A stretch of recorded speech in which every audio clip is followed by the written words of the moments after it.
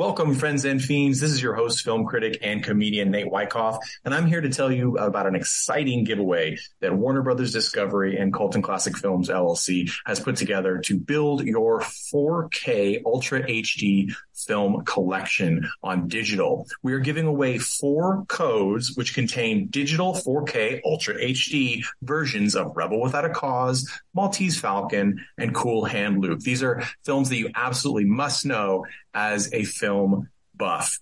You can get this code by being one of the lucky 4 people we pull from our newsletter list. So go to coltonclassicfilms.com/newsletter and give us your email and your name, and we'll sign you up for the newsletter and we will enter you in the competition. That's all you got to do. So please go ahead and do that. The contest ends on April 30th, and we will send out the winning codes on May 1st. Thank you so much for being a listener, and here's your episode of Colton Classic Films Podcast.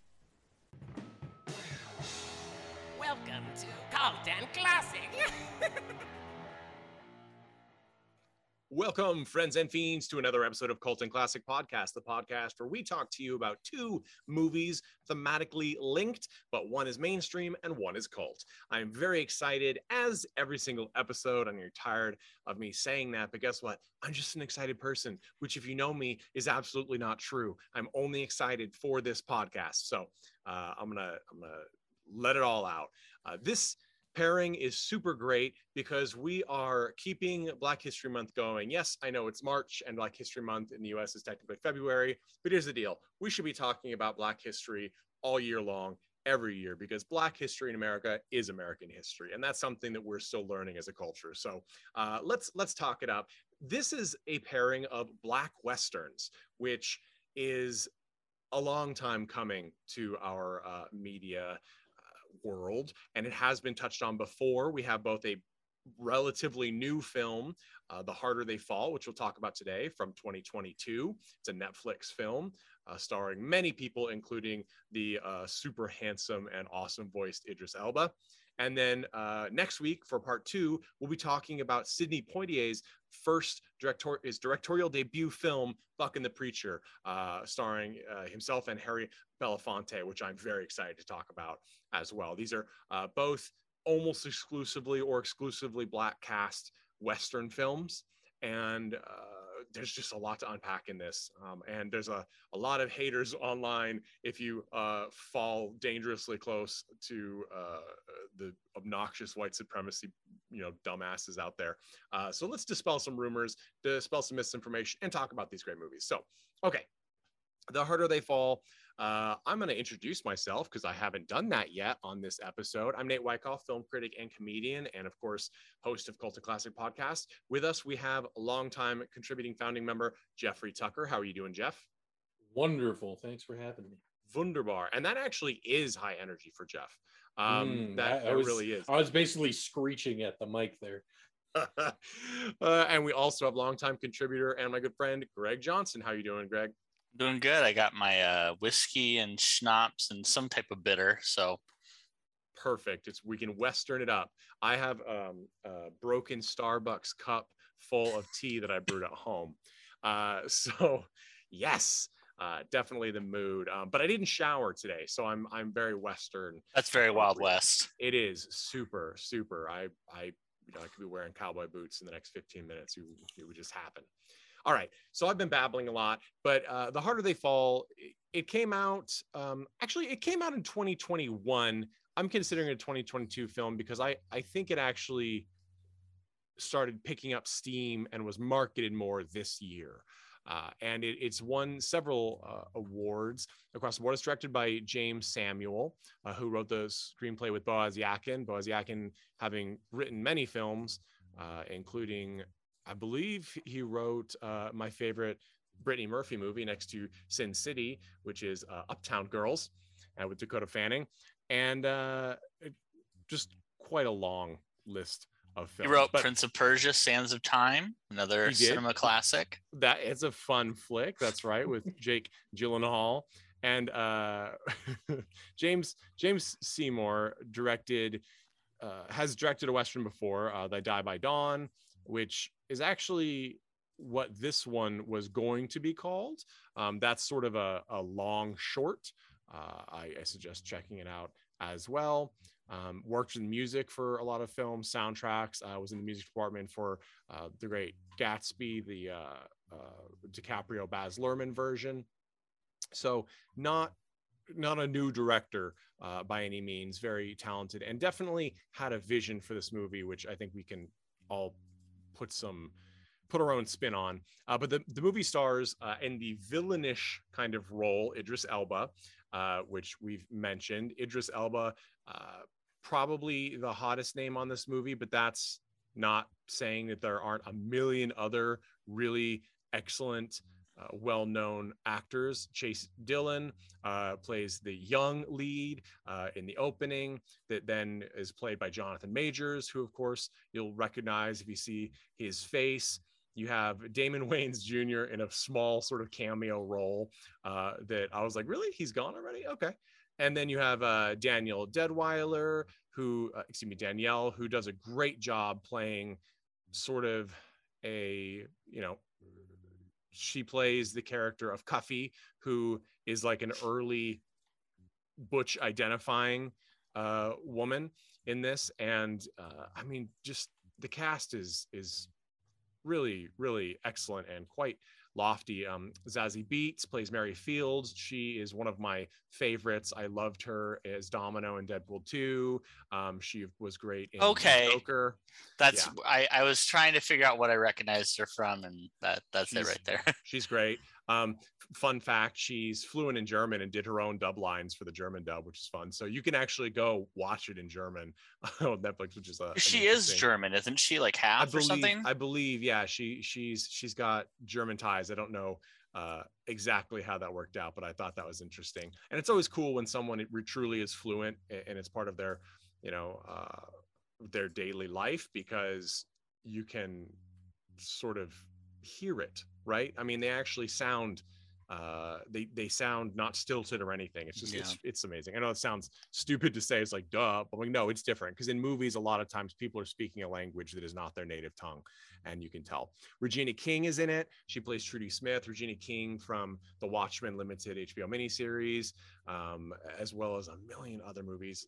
Lakeith Stanfield plays Cherokee Bill. And by the way, guys, these are some of the top Black talent in Hollywood, and I recommend, if you're on social media, go follow them. Go follow their Instagram, go follow their Facebook. They have great stuff. You can catch what they have coming out. They all have things coming out in the pipeline. They do a really good job in this movie. I've been talking about how great the movie is. The movie actually has some things that I don't think are great and some things that I think are great. I enjoyed it overall, as a spoiler alert, but there's stuff to talk about. So what is the plot of this movie?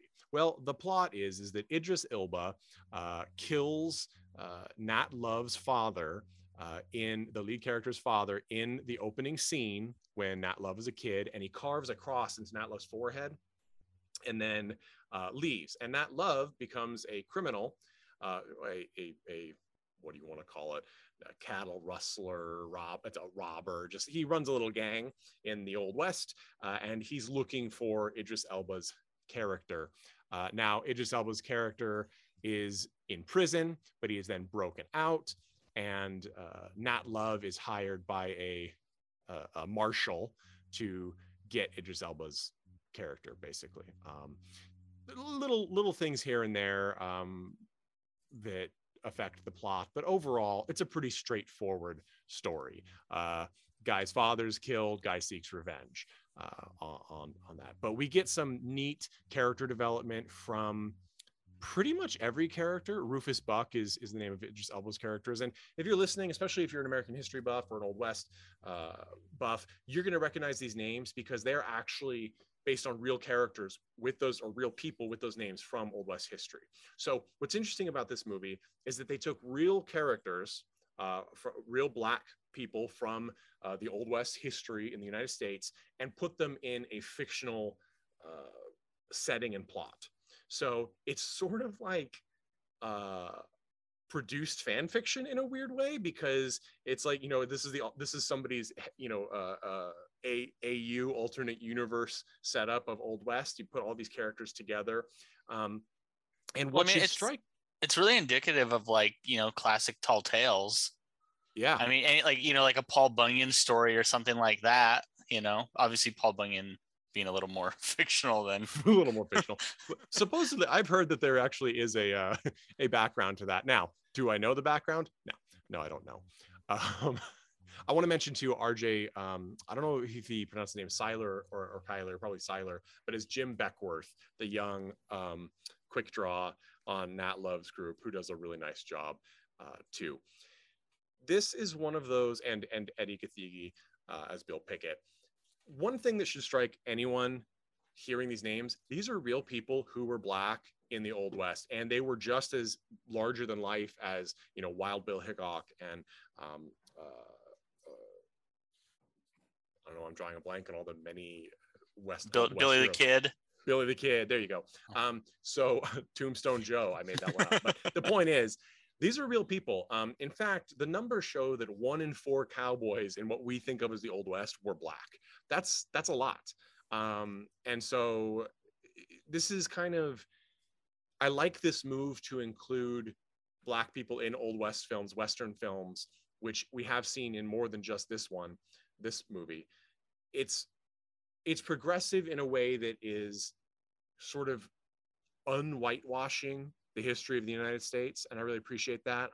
And you'll still have haters. I actually have really enjoyed looking at the people losing their mind over this movie, just like when Hamilton came out and they're like, well, George Washington wasn't Black. It was like, well, he also didn't rap and he didn't do a stage show, so what are you complaining about? Like, this is American history. It can, whatever.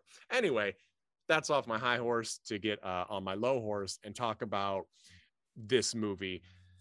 Let's go to Jeff. Jeff, what were you expecting when you went into The Harder They Fall, and what did you get once you saw it? Well, I was pumped right off the start. I watched this actually a long time ago when it first came out. A long time ago, like last year. Yeah, the end of last year. Yeah, that's pretty apt.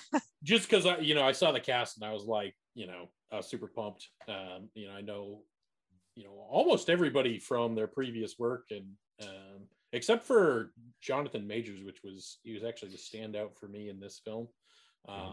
Personally, I'd seen, Zazie Beetz and Lakeith were also in Atlanta, which I liked a lot. Yep. A lot of, a lot of stuff from Idris Elba, like everybody knows, him at this point, and Yep. Most Cats. of us want him. This to is be... not our first Idris Elba movie. Yeah, jeez, I actually didn't watch that one. I didn't know he was in that. Oh my. But yeah, anyway, so I was really excited. And I did enjoy the film. It has like a lot of like great artistic moments. There's a shot in fairly early on, like where I don't know if it's like a drone shot, kind of like a top-down view of like horses riding. I thought that was like a really like compelling shot. Do like a lot of like kind of bar, which is like kind of classic to the genre. There's one where Zazie Beetz comes out, providing rhythm with like a rifle or shotgun. And then there's another scene later on where there's a blue painted dancer that's kind of like, I don't know, like an Alice in Wonderland, like welcome to the bar, like she's almost like luring our Zazie Beetz to Idris Elba's character, and it's just like really kind of like artistic moments, and it's like full of that. The only thing that I'd say is negative about this movie, and I think was the reason I had a hard time connecting with it, is there's too many characters. There's a lot, so many people, and like great actors, like really truly amazing actors that like you put them in front of the camera, like like Regina King, like just cutting an apple and like telling a story about her sister. It's like, like I'm in, like I'm connected to it, but there's just too much of that, that it felt disjointed and not like an entire film. I can see that. Let's talk about that Regina King scene for a moment, because what's happening is Zazie Beetz has been they try to essentially pull one over on Idris Elba's gang. I'd say Idris Elba. It's obviously not him, but his character's gang, and it doesn't go right. They know what's up, so they, instead of making a deal with Zazie Beetz' character, they tie her up. And Regina King, who is like the tough character in Idris Elba's gang, is carving it. She's peeling an apple in one piece with a buck knife or a pocket knife of some kind, while she's telling this story it's fleshing out her character, but she's trying to intimidate Zazie Beetz. And the story is essentially her sister had some sort of physical ailment. I can't remember what it was. And this local fat kid made fun of her and really hurt her or something. And when Regina King's father gets home and hears that this happened, he punishes Regina King's character for not protecting her sister. And then he goes to punish the bully girl, and he gets there and everyone's in a hubbub and finds out that her throat has been slit, at which point he realizes the implication is that his daughter Regina King killed this one girl when they were kids. Now, I think, I mean, the intent is that it's supposed to make Regina King's character scary, but it's sort of, this is indicative of my biggest problem with this movie. And again, I also liked it. I think it's a really watchable movie. It's paced very quickly, but there seem to be moments, and I think it's because there are characters, they knew the characters they wanted to put in, but didn't really have the story around it, that we end up getting almost these little vignettes that don't have a great narrative impact on the story. Like, there's just no tie to what is actually happening. When she tells this story, she's like, and then I got sent away. And you're like, it felt like the equivalent of when you walk out of a 7-Eleven, and it's always a 7-Eleven, and there is a person that might be homeless, they might have some sort of assisted living, or they might just be, high as balls, but they start talking to you in the middle of a thought that you have not been privy to, and they tell you a story, and the way you have to respond is, well, that's cool, man. Yeah. All right. You have a good one. Okay. You have a good one, and hope that triggers the cue for them to move on with their life so you can move on with your life. It's like that. It was, and if anyone's seen the movie, which we will absolutely talk about on this podcast someday, Geely with Ben Affleck and J-Lo, where Christopher Walken has a scene as, I believe, a cop, and he comes into the scene and he gives a monologue that is a stroke written down. It makes zero sense. It has nothing to do with anything. I've watched it so many times and I still have no concept of really what is happening here, but he sells it so amazingly because he's Christopher Walken that you're like, yes, clapping, such amazingness. Like, I don't, and then you get back to the movie and you're like, wait, what just happened? It was that kind of moment. And we have a few of those. That's the most standout in this one. But I think it's indicative of, as you said, what you were talking about, the narrative structure of this is not cohesive as a whole. Yeah, like there's just so many great moments, but like I never felt like I was going on like this kind of journey with these characters. Like I was just missing that element of kind of like, here's, it's just like the protagonist felt even disconnected from even his own journey at a lot of times. It was like, he didn't feel like, he really had like an Inigo Montoya, like, storyline, right? Like it really was that, but it wasn't like, in The Princess Bride, like he's like so driven by that and you like connect with him on that, like, on that journey. But in Nate this seems movie, really well adjusted. Yeah, he seems like shockingly well adjusted to witness the murder of his parents and the disfigurement of his face, and then run an outlaw gang. And it seems like Idris Elba's character could just have continued on his way, and they never would have met, and Nate would have been pretty okay. Yeah. Which isn't really obviously what we're saying. And again, I think it's probably because in the script process, the plot is not what created this film. It was the characters and just wanting them to get together. Greg, what was your expectation going into this movie? Because I know you also saw it before we set this podcast forward.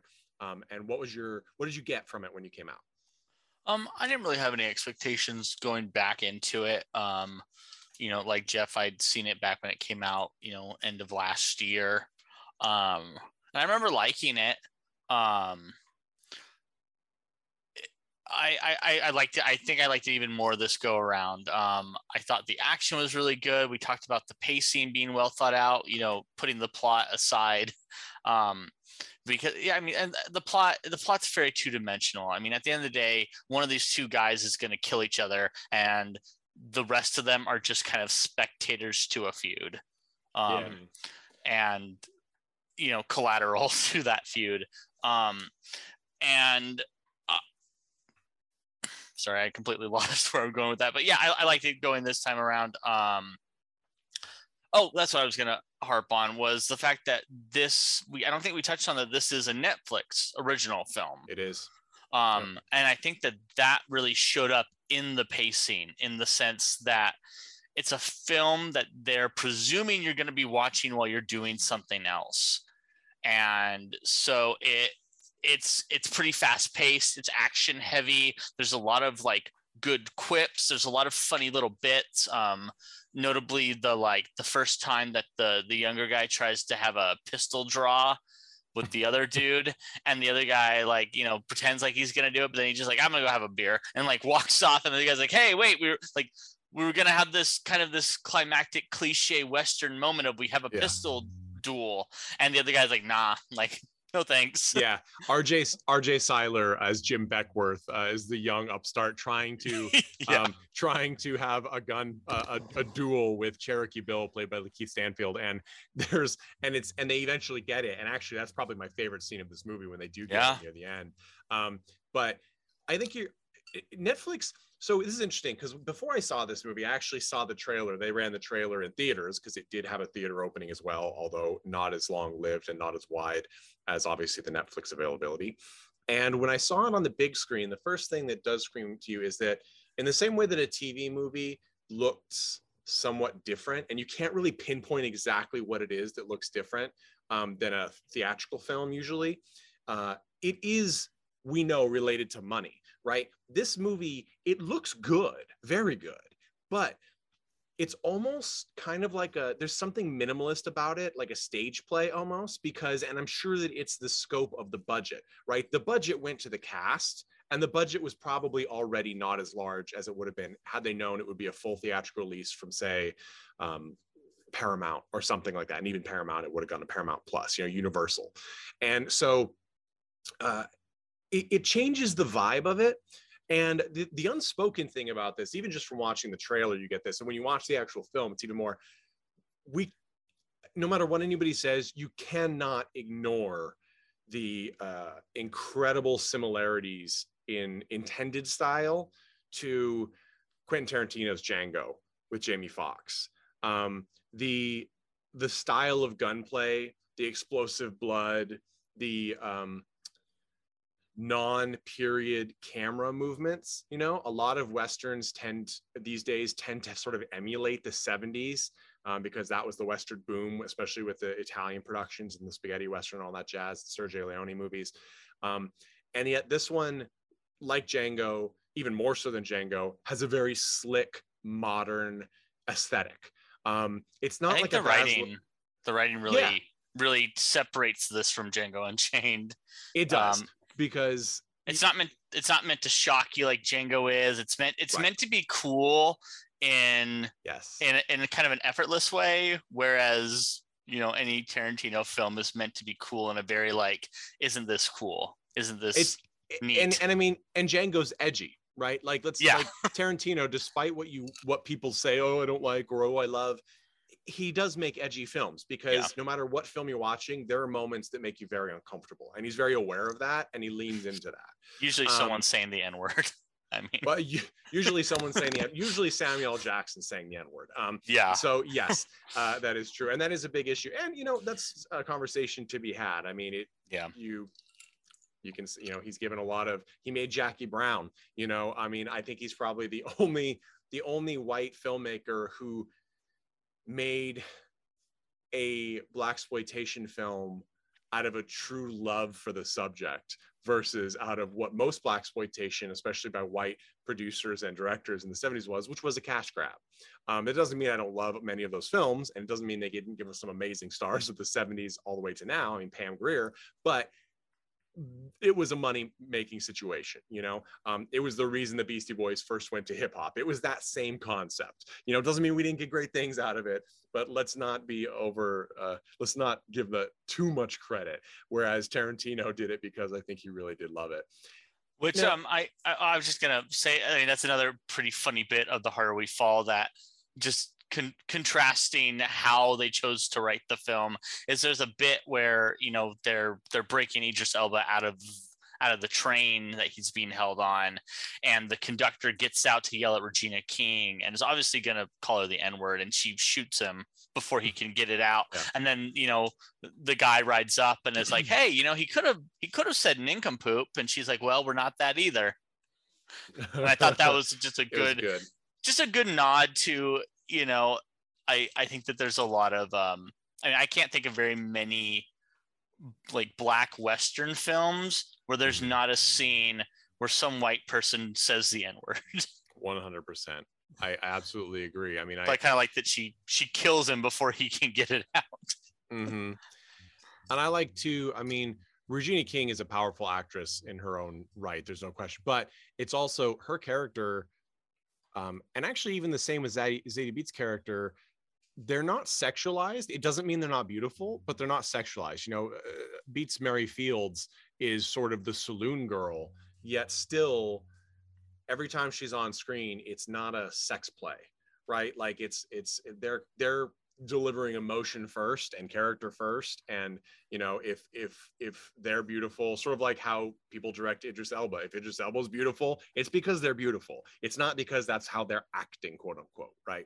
As my wife always says from theater training, like, to sexy is not a verb. Yet we often see women being told, I mean, every role Jessica Alba's ever had, right? Too sexy. That's not, you know, how you make a good character. And it's nice that they didn't have to do that. Yeah, no one's a prop in this one. Yeah. And we mentioned, you said it right, the plot is 2D. In fact, it even has this insane, and again, spoilers, guys, I don't believe spoilers ruin a movie, especially not this one. This isn't like a whodunit that has you hanging on everything. You don't know that there's a twist coming, which means that it may not even be a twist, but the twist is hilarious, which is the fact that Idris Elba is actually Matt Love's half brother, and he killed his father because his father had been an abusive father. And it's the most out there cliche moment, yet somehow Elba's narration worked for me. I wasn't like, if it had been any other situation, I think I would have been like guffawing. And instead, I did think it was funny, like just from a narrative structure. You know, it's a very cliche device, but I mean, it's a Luke, I'm your father. But, you know, it's like, it worked okay. I mean, and I think they kind of had to rely on some sort of stunt like that because the plot does not have enough, it doesn't have enough belts around the barrel, right? It's going to fall apart no matter what. Well, I mean, I think it had already failed at that point. So I don't think that added anything, but I don't think it really took anything away from the whole thing. You know, it just was like another reason for another person to have like a, you know, and monologue or almost monologue moment. You know, the movie's filled not as much as Ultimate Fight, which was literally all monologues. Well, The Harder They Fall also doesn't have a guy calling himself Hitler masturbating in an alleyway. Yeah, so well, you know, that's, speaking of Tarantino, I'm just kidding, that's not a Tarantino movie, but I can absolutely see that happening in a Tarantino movie. In fact, I would love to see Tarantino remake Ultimate Fight. That would be brilliant. Anyway, yeah, so this movie, there are a couple of other cliches that I don't really think had to happen. Again, the dialogue and sort of the quippiness that you mentioned, Greg, I think is what saves it from being painful to watch the plot development, because you're entertained. The characters are interesting. but things like we get the sort of stereotype fight between the right hand people of the good guy and the bad guy, which in this case are the women, right? Zazie Beetz and Regina King have their fight together. I didn't really like whenever you have a fight scene, it's always kind of a struggle because you want to have some sort of balance in the give and take of the fight until the resolution, right? Until the climax and one person comes out ahead.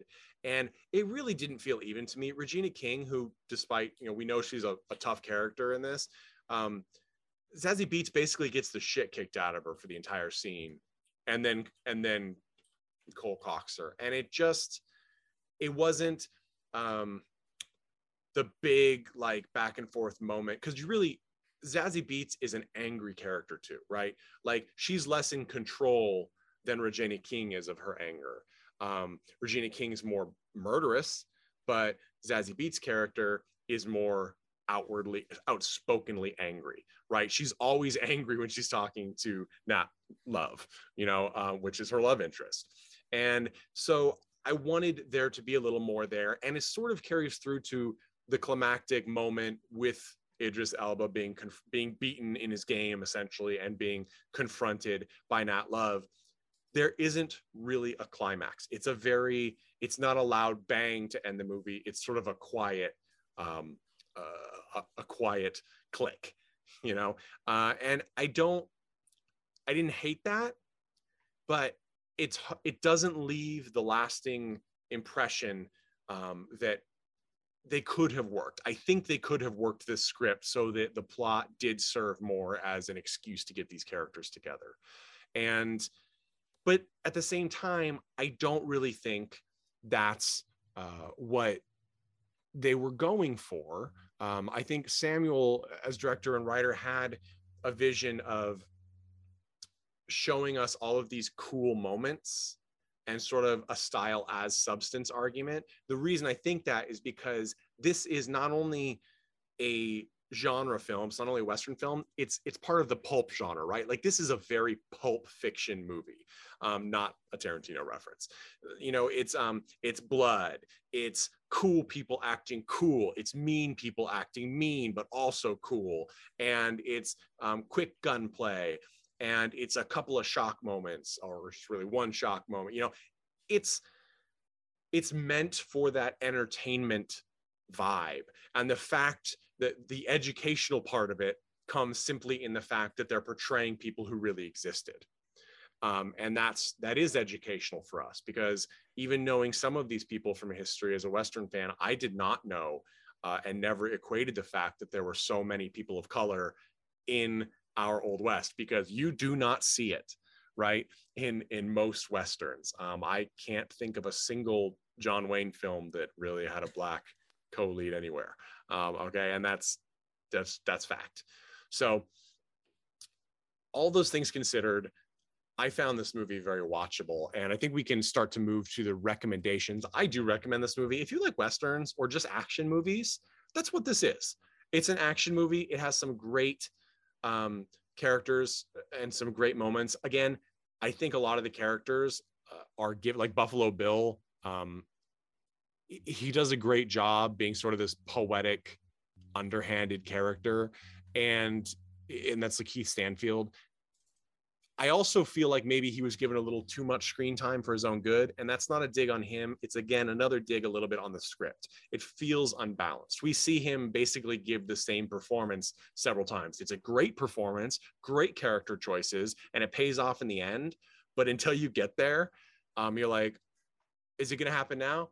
Oh, no, it's the same thing again for another couple of minutes. Okay. And then you go on to somebody else. I think there are moments like that really could have been edited down.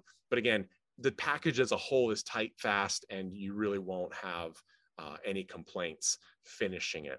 There's one particular scene, if you don't like violence, it's very bloody, but it's not a realistic blood. So I don't know, to me, that doesn't feel the same. There is a scene where Idris Elba pistol whips a former compatriot for like 5 minutes. And that had my wife cringing a little bit. It was a brutal moment. But, we've seen worse on this podcast. but just as a warning. So I recommend it. I think everybody should give it a shot, especially since you probably have Netflix. There's a lot worse you could watch, and this is an interesting one that we haven't gotten much like, especially if you're a Django fan. Watch this one. It feels like an interesting HBO side series. It doesn't have the emotional impact by any means that Django does, and it doesn't have those incredible, as Greg said, shocking standout moments, like the Mandingo fights or the DiCaprio scene. It doesn't have Christoph Gans, but it has a lot of amazing cast members doing some just really enjoyable work. So check it out. Greg, would you recommend The Harder They Fall, and if so, why and to who? Yeah, I would wholeheartedly recommend it. I'd pretty much recommend it to anyone. I've seen, like you said, far worse Westerns. What is it? Shane. That one comes to mind as just absolutely dry and terrible. But yeah, this one's really smart. The music's great. I think it does a good job of blending more modern music with, this kind of stylized idea of a Western film. Like we've said earlier, I mean, it has hints of if I want to say, if you like Django, see this, but I feel like that's almost too messy of a connection, where I don't think there's going to be the perfect Venn diagram merger there.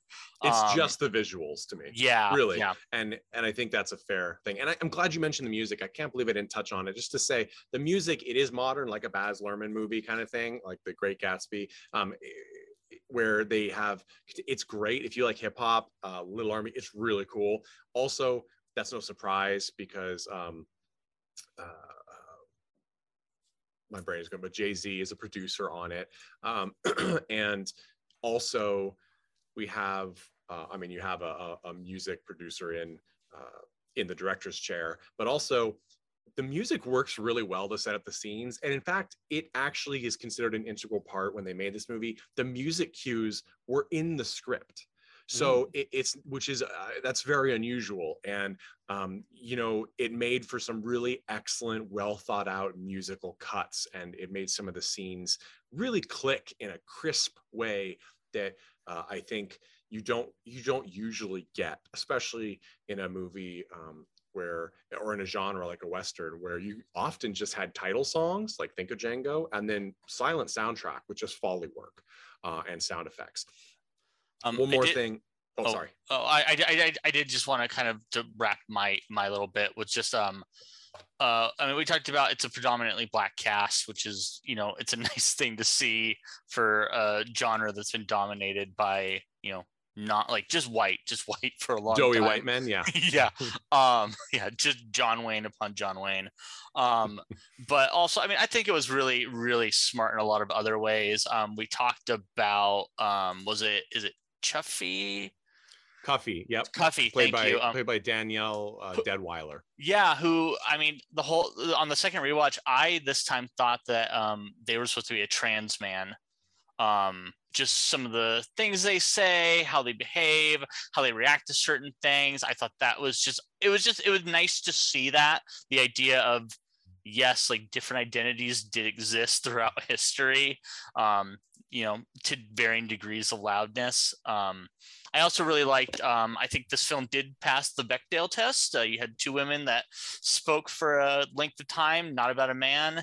And then my girlfriend has a new threshold for films called the bitch test, where whenever two women fight, well, I'm calling it the bitch test, not her. Whenever two women fight, and one of them will inevitably call the other one a bitch at some point in the fight. And ever since she said that, it takes me out of so many movies, where as soon as that happens, I'm like, yes. Oh, I'm gone. This movie's lost me completely. And this one did not.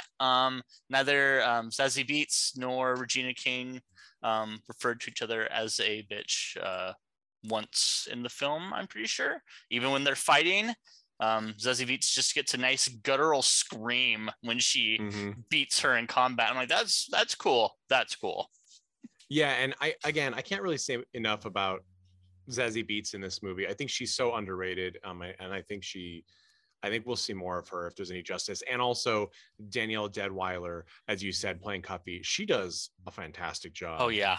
And if you want to see, I mean, I want to see more of her. The only thing I can think of that where she gets a chance to really act is the movie The Devil to Pay from 2019. You can check that out. It's a thriller, and she's the lead. And it's, you know, maybe a little uneven, but it's worth it just to see her get to take the reins as the lead.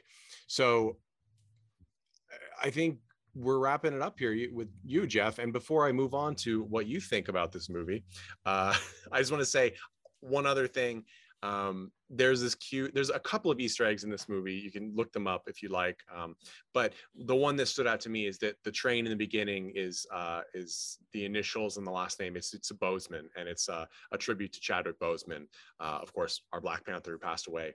And that was a nice thing to see from the filmmaking community here, because it's not openly spoken in this movie. I don't think that it's about Blackness and about the identity that Black people have in this country, but it is a background part of this movie, like the Easter eggs. You know, the Idris Elba's character as a villain is trying to make a township of his own, and it's sort of it's hedged around, but it's never openly said that it's a place where people of color could be, and that would be sort of his goal. And it's that element, it's just peppered throughout, and I think they could have made it stronger, but I also respect the decision to not make it a focal point of the movie, because you want to give, you know, racism in this country an appropriately serious scope, when, you know, magnifying glass when you talk about it, because you don't want it to turn to exploitation of people who are already treated so crappily in our society. You want to make a film that's sort of just like, hey, look, we're making a movie, and it's a good movie, and you're going to enjoy it, and it doesn't have to be you know, like a 12 Years a Slave, you know, an excellent movie, but it doesn't have to be that. And I feel that we get that conversation too with queer cinema and the LGBTQIA world, where it's like, yeah, great, you made a movie starring say a gay or a trans person, but why does the whole movie have to be about the fact that they're gay or trans? We're people. That's one aspect of us. And it's nice to see a movie that, say, has a Black cast and can make the message that, hey, there are Black people in this country who built this country, and at the same time, we're making a Western action movie, right? Like, we can do that and enjoy that. And it doesn't rely on any of those other elements necessarily. So, Jeff, you're going to wrap us up here. Do you recommend The Harder They Fall? And if so, why and to who? Yeah, so I definitely recommend this. And to go back to what Greg said, like, the second watch, I think is better. It was better for me. It was better for Greg. I think it's just the first time I watch a movie, I'm always looking for like an emotional journey. I want you to make me excited about the characters or something, like make me connect to it, and then, you know, take me through the whole thing. This movie doesn't do a great job of that, but it really has a lot of great moments, a lot of great acting, and that's really what you look for, at least for me, on like the second or third viewing of films, is you know, just these great actors and actresses that just put a camera in front of them and entertain me, you know. And that's really what this movie has. So go watch it and then watch it again. That's that would be my suggestion. Well, I wholeheartedly agree. This is one that I'll be revisiting in the future. It's a fun flick, and I like seeing everybody involved in it. And that's it for this first part of our Black Western series here on Cult and Classic Podcast. Again, keep Black History Month going all year long, every year. And we're going to continue that here next week with part 2 of Black Westerns with Sidney Poitier's Buck and the Preacher from 1972. Please, please, please write a review saying you like us, because otherwise you wouldn't listen to me babble all day. And go ahead and send us recommendations, questions, hate mail, all sorts of things to cultandclassicpodcast@gmail.com. Follow us on Instagram, Cult and Classic Podcast, Facebook.com/Cult and Classic Podcast. And you can view our episodes, which I am ever so slowly getting updated on video on our YouTube channel, Cult and Classic Podcast. So please support us. We love you. We support you. And catch us next week for part 2 of Black Westerns on Cult and Classic Podcast. To play us out, as always, is the Chud with All About Evil.